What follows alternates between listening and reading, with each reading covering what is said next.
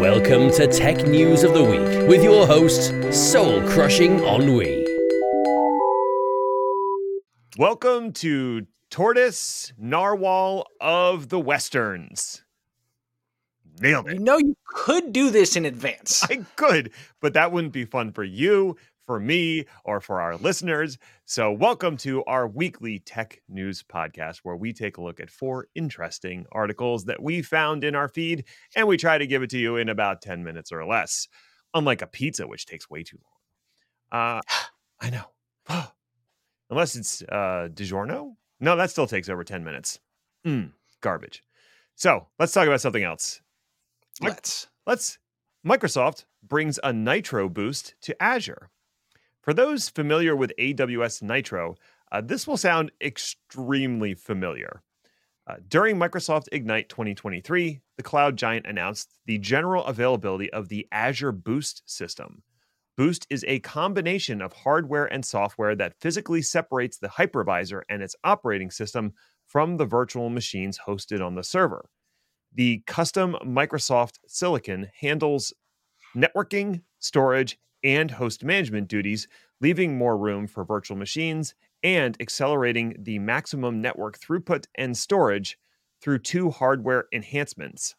The first is the Microsoft Azure Network Adapter, or MANA, and it's their next generation NIC that supports over 200 gigabits per second of bandwidth to the virtual machine. 200 gigabits per second. Because you need that.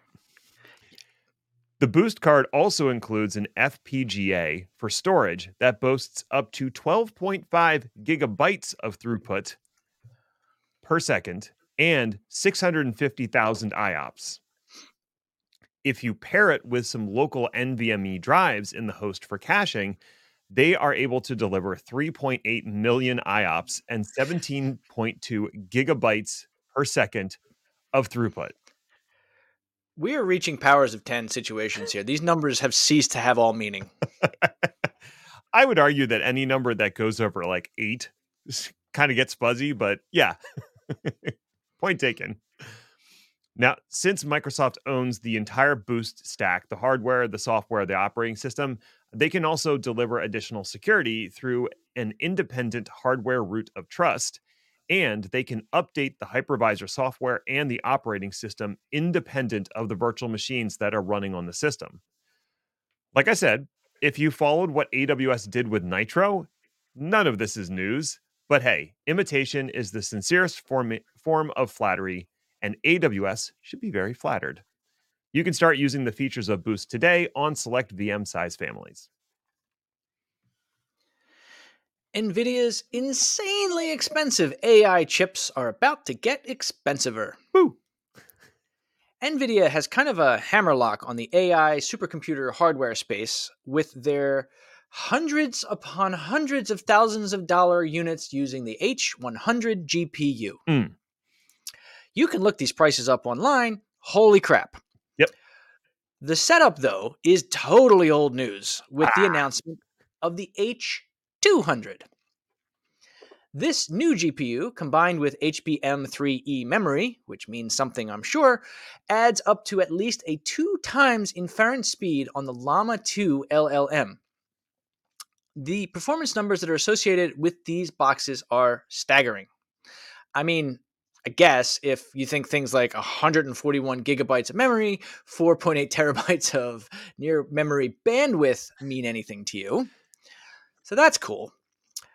NVIDIA also released the GH200 super chip, which is intended for AI and high-performance computing. The GH, which is short for Grace Hopper for some reason, is intended to be used in research based on supercomputers such as HPE Crays. Yes, those are still a thing, at least in name. And they will scale up to, quote, tens of thousands of super chip nodes. 2024 will see the beginning of installation on the Jupiter supercomputer in Germany, which will use nearly 24,000 of these chips. And they're all connected by InfiniBand. Of course. Which is still a thing. Sure is. Neat. The goal of GH200s in Jupiter is quote, scientific breakthroughs around climate in particular, which is different than the regular H200s, which will be used for cynical money grabs by AI-based side hustle grifters. So, like, potato. Yeah. Yeah, I read about the H200. I was like, I'm glad we just did a whole show about the H100. It's still, all of it still holds up though in terms of the infrastructure backing AI. So worth a listen if you haven't already caught it. Rackspace's $11 million mistake. You remember how Rackspace had a little whoopsie doodle with their hosted Microsoft Exchange service last year? Allow me to refresh your memory. What started as an outage of the service that was expected to be resolved in a few hours turned into weeks of almost zero communication from Rackspace regarding what was happening. And it turned out to be a widespread ransomware infection that impacted a large swath of their user base. The culprit was a mediation that had been put in place for the proxy not shell exploit and an improperly secured employee laptop. Rackspace was able to assist most customers in migrating to Office 365 and establishing dial tone email service. But the historical data remained locked up for weeks after, with the last update from Rackspace stating that only half of the data had been recovered. That was back in January of this year. Despite the hosted exchange service only representing 1% of Rackspace's revenue, the ensuing cost of recovering from the issue and the continuing legal battles have taken their toll to the tune of $10.9 million so far. The principal attorney in one such legal case said, quote, despite hundreds of data breaches every year in this country, I am receiving reports of vulnerabilities in Microsoft Rackspace's hosting environment that go back over a year, end quote. It appears that Rackspace had stopped prioritizing the hosted exchange service and was in the process of migrating everyone to Office 365 when disaster struck. Which should be a reminder to all you CSPs out there that just because you've decided to sunset a product doesn't mean you can stop securing it. I was going to complain about TikTok, but now I have to complain about nothing. No, not literally nothing. It wouldn't be a day of the week if I wasn't complaining about something. True. Or so I've been told. No, I am instead here to complain about the company called Nothing. Hence why the above sentence was so confusing, just like every other sentence written about this infuriatingly named burr in the side of all logic and reason. No, the real headline I want to complain about is, quote, Nothing is bringing iMessage to its Android phone, unquote, which just, ugh. Nothing, for those not in the know, is a third-party phone manufacturer run by people who are infuriating. And they make a phone, and it's called the Phone. Well, at the moment, it's actually Phone 2, which I hate everything I just had to say out loud. Anyway, focus. Their messaging app, which is called Chat, because of course it is, will now allegedly support iMessage. Interesting. This, however, is not a new idea. Even though Apple wants to keep iMessage inside of their garden forever, there are a number of other companies out there that try to unify the chat world, such as Blue Bubbles, AirMessage, Beeper, and Sunbird.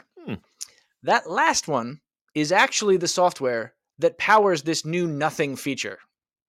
Okay, actually, that time I enjoyed the entendre. Fair enough. All of these are back-ended by an open source project called Matrix, which if you really want iMessage on your Android, I highly encourage you to do Matrix. Do it that way. In any world, in order to make this work, you need Mac hardware running somewhere. Which means things like this Nothing chat would require you to give your Apple ID credentials to a third party. which is an objectively terrible idea. Indeed. You can't just say iMessage only, kids. That's not how it works.